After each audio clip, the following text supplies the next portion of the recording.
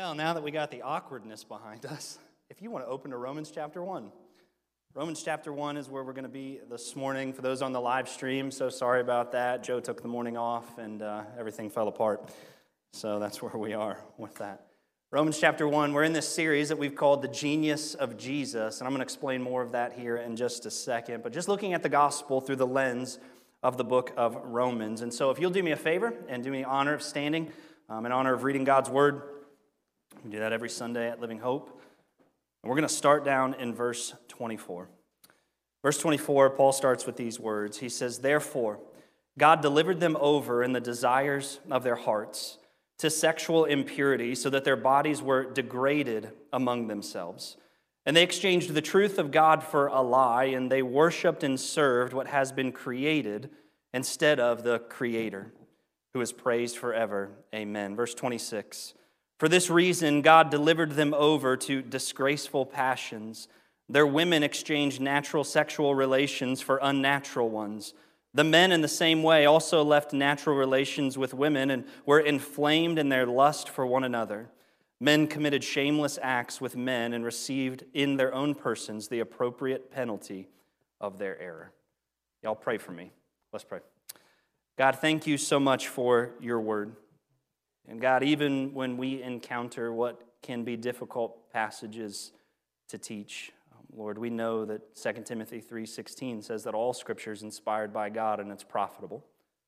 And we know it's profitable for teaching, it's profitable for rebuking, for correcting, and training in righteousness, Lord, so that we may be equipped and complete to everything that you've called us to. And so, God, may we approach this passage from a posture of humility this morning. God, a posture of wanting to learn from you.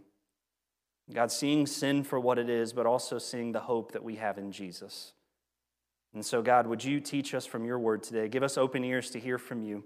God, would you give us soft hearts, not only to hear, Lord, but to receive, and then obedient and willing hands and feet to live this out as we go about our days. It's in Jesus' name we pray these things. Amen. You may be seated. Well, we've covered a lot of ground these last 6 weeks in Romans, and so what I want to do quickly, we're going to take a few minutes here. I want to catch us up and get us up on the same page, because I think we need to remember where we've been so we understand where we're going in this passage. If you look in the scriptures there at verse 24, there's a key word, and there's a reason that I want to do this, and it's the word therefore. You've probably heard that Bible study method before. When you see the word therefore, you always ask the question, what's the therefore? And so we need to really look back now on the last 23 verses and find out and understand what's the therefore. So let's do a little review as to where Paul's taken us so far. We've said that this letter to the Romans, the book of Romans, is written by the Apostle Paul to the church in Rome, a church that he didn't start, to a people that he, majority of which, did not know. And Paul's writing them this letter with a singular purpose. He wants to give them an extensive understanding of the gospel. The gospel that was delivered to Paul in Acts chapter 9, and that now Paul was preaching among the Gentiles. And so what Paul does in this letter, the first 11 chapters, are a very detailed explanation of the gospel. And then the last 5 chapters that we're going to get to in several weeks from now, Paul gives a practical understanding of the gospel. So chapters 1 through 11, Paul says, here's what the gospel is. Chapters 12 through 16, here's how the gospel collides with your everyday life. But we spent the last 6 weeks in chapter 1 of Romans chapter 1. And if you want to walk through these with me real quick, let me just review where we've been here. 23 verses in 6 weeks, right? Slow and steady has been winning the race. But chapter 1 so far, verses 1 through 7, is just Paul's introduction. He's letting these people know who he is and the gospel that he's going to expound on in the letter. Then you jump down to verse 8, all the way through verse 15. Paul starts to encourage this church in Rome. Remember, he hadn't been there before. But he's encouraging them to remain faithful to Jesus. And then he ends in down verses 14 and 15 of his desire to come and visit them soon. But then Pastor Joe preached a few weeks ago on verses 16 and 17, where Paul kind of gives that introduction to the gospel finally in verses 16 and 17, where he tells them, he says, "I am not ashamed of the gospel, because it is the power of God unto salvation." And I love that, and I love what Joe reminded us. Is he said, look, my confidence is not in myself, Paul says. He's going to give this extensive explanation of the gospel. And he says, it's not about me. Paul says, everything that I'm going to say to you is because of my confidence in Jesus. And then a few weeks ago, we started working through Paul's explanation of the gospel, but he starts with mankind's sin and God's wrath against sinners. And it's heavy, and these last couple weeks have been heavy, but why do we start there? Why do we start with this portion of understanding the gospel? And we said this, that for good news to have its full effect, we have to understand the bad news first. We have to understand the bad news of our sin in God's wrath for us to fully understand the good news of the gospel.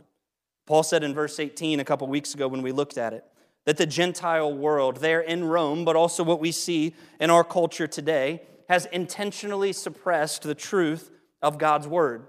We said that means that people either attempt to destroy, to distort, or to deny the validity of God's word. And although God, in verse 20 of Romans chapter 1, makes himself known to his creation, and he beckons us to cry out to him. I mean, we see God everywhere in everything, and he's calling out to us. What do? Rather than run to God, this is humanity's sin problem, our natural inclination is to instead run from God. It's the sinful heart condition of you and of me. You see, God deserves our glory, and God deserves our gratitude, verse 21. But rather than give him glory and gratitude, what do humans do? I do it, and you do it too. We run away from him, and we run to self-worship. And we were reminded last week that you and I, we weren't created to live apart from our Creator. That God created us to live inside of us and to be in fellowship with you and me. But the human condition is we separate ourselves from God. And as a result, we saw in verse 21 that our thinking becomes worthless and we view things that are foolish as wise. I don't want to beat the dead horse, but what did that mean last week? It means we start to justify our sinful condition as okay. That what we're doing is fine and we're calling evil good. And just as this was playing out in the Roman culture, if you've studied history, you know this to be true. We see this in our culture as well, just as many other cultures see, justifying evil actions and calling them good. And being stuck in this condition is where we left off last week, but Paul continues to take us further into a deep plunge of our sin problem. As we move further and further of the Creator, again, why are we talking through this stuff? Because to understand the good news of the gospel, we have to understand the bad news first. And so verse 23 last week, we left off completely separated from God, worshiping anything and everything but him. We said the Romans specifically were worshiping these idols that they had created. In our culture, we often worship ourselves instead. We run to this idolatrous condition, separated from God. So what's next, starting in verse 24? We have this void in our heart that has to be filled. There's a vacuum inside of us that Paul talked about, I believe, in verse 23 when we looked at it last week. And so there's this vacuum inside of you and me if we've rejected the Creator and we're apart from God, and every vacuum must be filled. Augustine said there's a God-shaped hole in every human's heart that must be filled by something, but it can only be fully filled by God himself. And so we're left with this void, and Paul says when there's a void in your heart that God is not filling, that the human condition causes us to run to two things: idolatry and immorality. Idolatry and immorality. And the first, let's just walk through these 2 points quickly this morning. Paul says that a heart apart from God becomes consumed with idolatry. Consumed with idolatry. We saw this start to play out in verse 23, but it goes further. 2 points today. I would encourage you to write these down if you're a note taker. The first one is become consumed with idolatry. What is idolatry? Let me give you a basic understanding. It's giving of worship to something that isn't God. Idolatry is the giving over of worship to something that isn't God. Your heart wants to worship something. And when we choose not to worship God, that is idolatry. What does Paul say in verse 25? Look at the passage there in Romans 1. It says that they exchanged the truth of God for a lie. And they worshiped and served that which had been created instead of their Creator, who is to be praised forever. Amen. I mean, verse 20, we saw it. God has not hidden himself from us. But verse 18, we suppress that truth and we suppress the knowledge of God and act like there isn't a God. And David talks about this in Psalm 14, that when humans try to live apart from their Creator and function apart from the knowledge of God, it leads to destruction. Psalm 14, verse 1 says this, that a fool says in his heart, there is no God. I mean, that's the human condition when we reject our Creator, which every human has done. Then what? David says that they are corrupt. And because we've rejected God, what do? They do vile deeds. And this played out in Romans 1 that we've seen thus far. Apart from God, what do our hearts get? Darker and darker, verse 21. How does our thinking get? More depraved and more depraved, verse 21. How does our life turn out? More foolish and more foolish, verse 23. And we worship anything. Your heart wants to worship something. But if it's not directed at God, Paul reminds us here, that is idolatry. Rather than worshiping our Creator, we worship something else. And based on the context of Romans chapter 1, here's what's fascinating to me. We worship ourselves most of the time. When we reject worshiping our Creator, who deserves our gratitude and who deserves our worship, we don't often, like the Romans, just run to these idols and these little things that we worship. No. Paul gives us some context here, starting in verse 24, that we begin to worship ourselves. Worshiping the created rather than our Creator, as we saw in verse 25. And our idolatry takes a very specific turn, Paul says. If you go from worship of your Creator to worship of yourself. And we're going to see how this plays out in just a second. And here's what's so scary about this, and this is how we get from idolatry all the way down to immorality, is idolatry, self-worship, idolatry of ourselves, Paul reminds us, more often than not, leads to sexual immorality. When you become consumed with your own self-gratification and yourself, it will the majority of the time lead to sexual immorality. And not one, Paul says in this passage, as we'll see, that is casual, but one that is consuming. It consumes every part of your identity. You know why? Because what you worship identifies you. The very thing that you and I choose to worship will claim our identity. And if we choose to worship ourselves, that's going to lead to sexual immorality, Paul says, and then that will absolutely consume your identity. Here's point number 2. Let's walk through this. It's a slippery slope. Paul says not only are we consumed with idolatry, but we're consumed with immorality. We're consumed with immorality. So right out of the gate, verse 24, Paul says that this godless person, not only a godless person, but a godless society, one consumed with sin, verse 24, is then delivered over, Paul says, to the desires of their hearts. Right? These hearts that are separated from God, that desire the exact opposite thing of what God desires for their life. And God turns people over to those hearts. I want to tune in on a couple things here that I don't want us to miss. First, for God to turn you over to the desire of your hearts is one of the worst possible judgments for sin that you could ever encounter. For God to fully turn an individual or a society over to the desires of their hearts is one of the worst possible judgments that we could ever have for our sin. I mean, it's literally God saying, okay, fine, I'll back off, and you just let the evil desires of your sinful heart play out. And it's only going to result in our self-destruction. Self-worship always results in self-destruction. I mean, in verses 24 through 28, Paul uses that phrase, delivered over, delivered over, delivered over, three different times. Like, this is serious. Let me give you an illustration here, a little more lighthearted. Think about if you're a parent in here who's ever had a child, or maybe this was you, that wanted to touch the hot burner on the stove. We've all been that kid, or we have that kid. After church, we're going to check your hands to be sure, see if that's you, all right? We've all had that kid before we were that kid. And what do you do if you're a good parent? Initially, when your child goes to touch the stove, this is the beginning of Romans 1, and you warn them.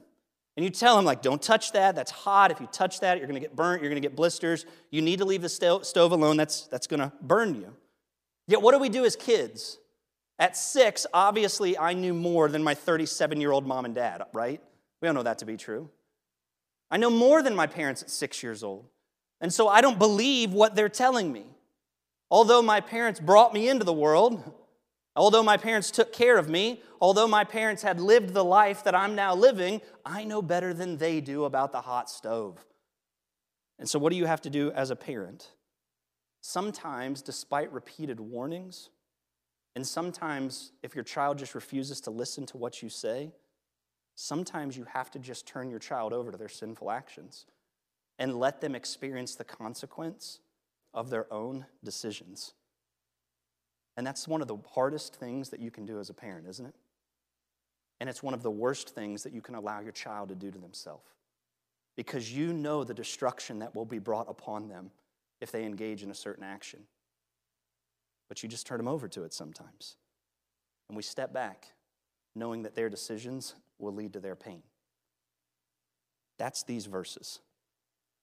And Paul tells us here in verse 24 and 26 and 27, he says that the human heart, when we fully reject God, this is the sinful condition of mankind, that we run. We don't waltz over to, we don't skip, no. We run to sexual immorality and sexual impurity. I mean, when we disregard God, that's where we run to. And again, we see this in Rome, and you always see this in our culture today. We live in a society that has chosen in many capacities, not all, praise God, but in many capacities to just reject our Creator. Maybe we've been guilty of this, or someone we love has at some point in our life. But when you reject God, you become consumed with idolatry that leads to sexual immorality. And my goodness, I'm not trying to be crude, but don't we see this happening where we live today? Everything we turn on, the news and the radio and our social media, all it is about is human sexuality. The Bible's not lying. We're just seeing the words of God take place, that when we reject and suppress the truth of our Creator, that we will become a people in a society consumed with sexual immorality and against what the Word of God says. It's tragic, but we see it. And it's playing out before our very eyes. But why does it happen? It's because of that self-worship. I've taken the worship that my Creator deserved, that we saw last week. He deserves my glory and gratitude. And I've taken that and I've turned it back on myself. And I've said, God, I'm going to shake my fist at you, and I'm going to worship myself instead. And when we become consumed with ourselves, the natural result, and we see this playing out starting in verse 26, is self-gratification. We have to gratify our own physical bodies. And here's why. And I read this week, and I thought this was so helpful. It's that apart from God, we do not see our bodies as something to be valued, but something to be gratified. When you separate the human body from God, it is no longer something that we see of value. Now, we may try to package it that way. We may try to package it as loving myself and all of these things, giving this false facade that we do value human life. But at its root, that is not true. Apart from God, we don't care about any of that. We don't value the human body. Rather, we see it as something to be gratified, something to be satisfied, something to be indulged, and something to be pleasured. But with God, we see the human body as something to actually be valued. There's a difference. Because when we attach ourselves to our Creator, we finally see value and worth. That the greatest being in all of the universe loves me, and He cares about me. Therefore, I am valuable. I'm not just a clump of cells that lives for 75 years and then ceases to exist. When you view the body that way, then yeah, obviously you want it to simply be gratified. But when you view yourself as something that is loved and cherished by the Creator of the universe, you see yourself as someone to be valued. We see it in Rome. We see it in our culture, consumed with immorality. Paul says in verse 24, the second half, that as a result, their bodies were degraded among themselves. It means they're dishonoring this gift that God had given them because they were consumed with their own self-gratification. What was present in the heart now manifested in their body. Again, we're seeing this all around us. So what's the root issue? This was helpful for me this week.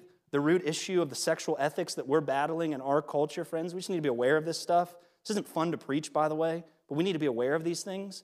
Do you know the root issue of the sexual ethic in our culture is an issue of worship?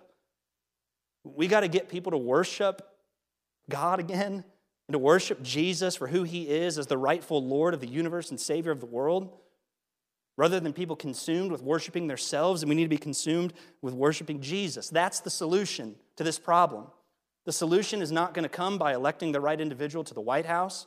The solution is not going to come by us hooting, hollering, and screaming at school board meetings. Should we make right decision and wise decisions in all of those capacities? Yes. But the solution is Jesus. The solution to this issue that we see is Jesus, because we need to resolve the problem of worship in the heart of humans. When we worship God properly, it rids us of all of these things. That's Paul's main message here. Who or what will receive my worship? And if God doesn't get it, then something else will. And if I worship myself, then it's all going to be about sexuality and sexual immorality. But verse 26 and 27, Paul gives us a specific example. A specific example. He says, what I believe, friends, is probably one of the most perverse examples of sexual immorality in our culture, because it's a literal direct opposition of what God designed human interaction to look like. And it's the issue of homosexuality. And again, this is not fun to preach, but if the Bible says it, we've got to talk about it. That's one of the hard parts as a pastor when we make the decision to preach through verses of like just books of the Bible, is we don't get to hide from this stuff. And so I'm going to be totally honest with you. When Pastor Joe suggested a year ago that we go through the book of Romans, I knew this passage was coming up. And I just don't look forward to talking about it. It's not fun. This has affected my family personally. It's not fun. It's torn my family apart. It's terrible. I hate it. It makes me sick to my stomach. We even have to deal with it. But he talks about it here. Homosexuality in the Roman Empire practiced for several hundred years. You can study history of some of just the perverse things that the Romans would do, engaging in this kind of human interaction. It was common and it was celebrated. In our culture, it's being practiced, it's being celebrated. Homosexuality is put on display, it's bannered everywhere. You have to cheer for it or you're in opposition to it. But in both cultures, we just need to understand, based on the authority of the Scriptures here, starting in verse 26, all the way through verse 27, what does it say? That it's a direct opposition to what God intended human sexuality to look like. It's a direct opposition to God's natural creative order. It's us rejecting our Creator, and it's sin. It's wrong, and God hates it, and it's evil. And Paul says, apart from God, buried in our sin, we run to sexual immorality. Specifically, the one example he uses. Paul could have used a variety of examples here, by the way, but he chose to use homosexuality, this unnatural relationship between the same genders. Look at what he says in verse 26. So he starts with the women first. He says they're running from natural relations with men to unnatural relations with women. This is an interesting passage here because, again, it shows us it's the direct opposition of God's creative plan. Let me show this to you. Genesis chapter 1, starting in verse 27.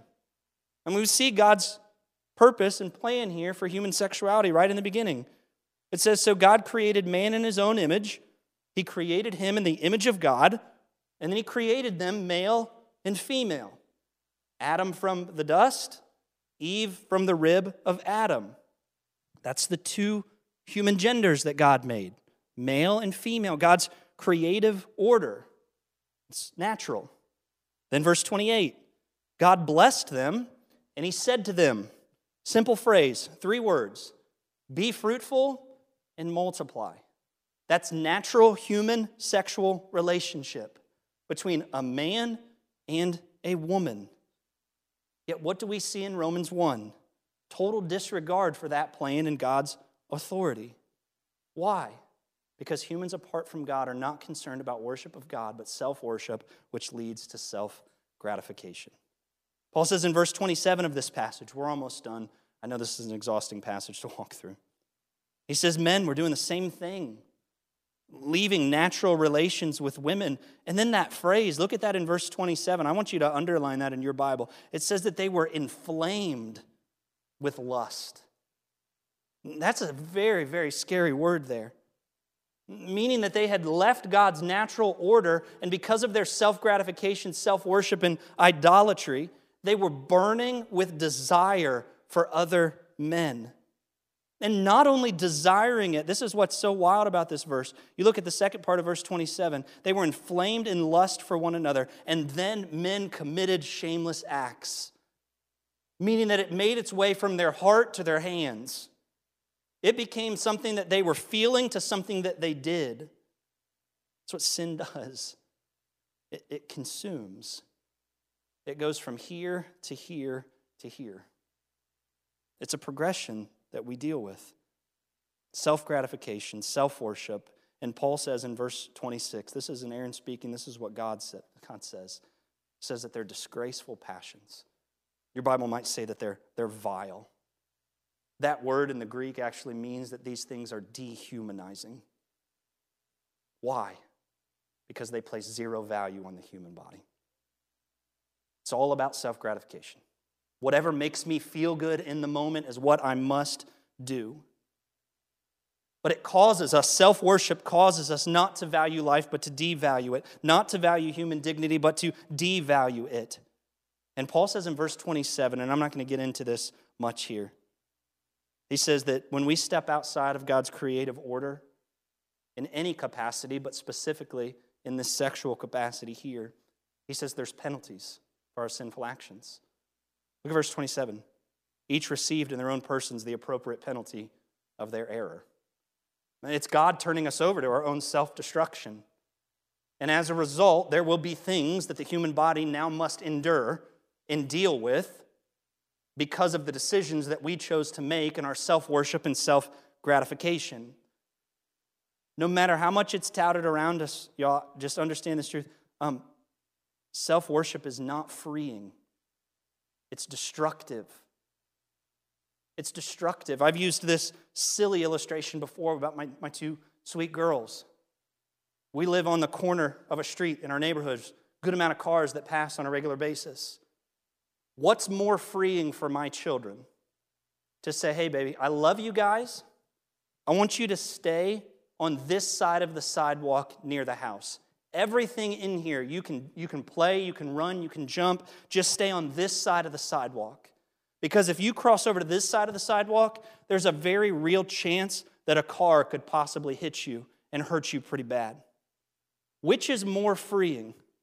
For my children to enjoy the total freedom of the area that I've given them for their protection, or for them to say, my dad's keeping something from me, I'm going to go do my own thing. I don't care about the boundary of the sidewalk. I'm going to go. What's going to happen to them? Their destruction. Which is more freeing? Self-worship does not lead to freedom. It leads to destruction.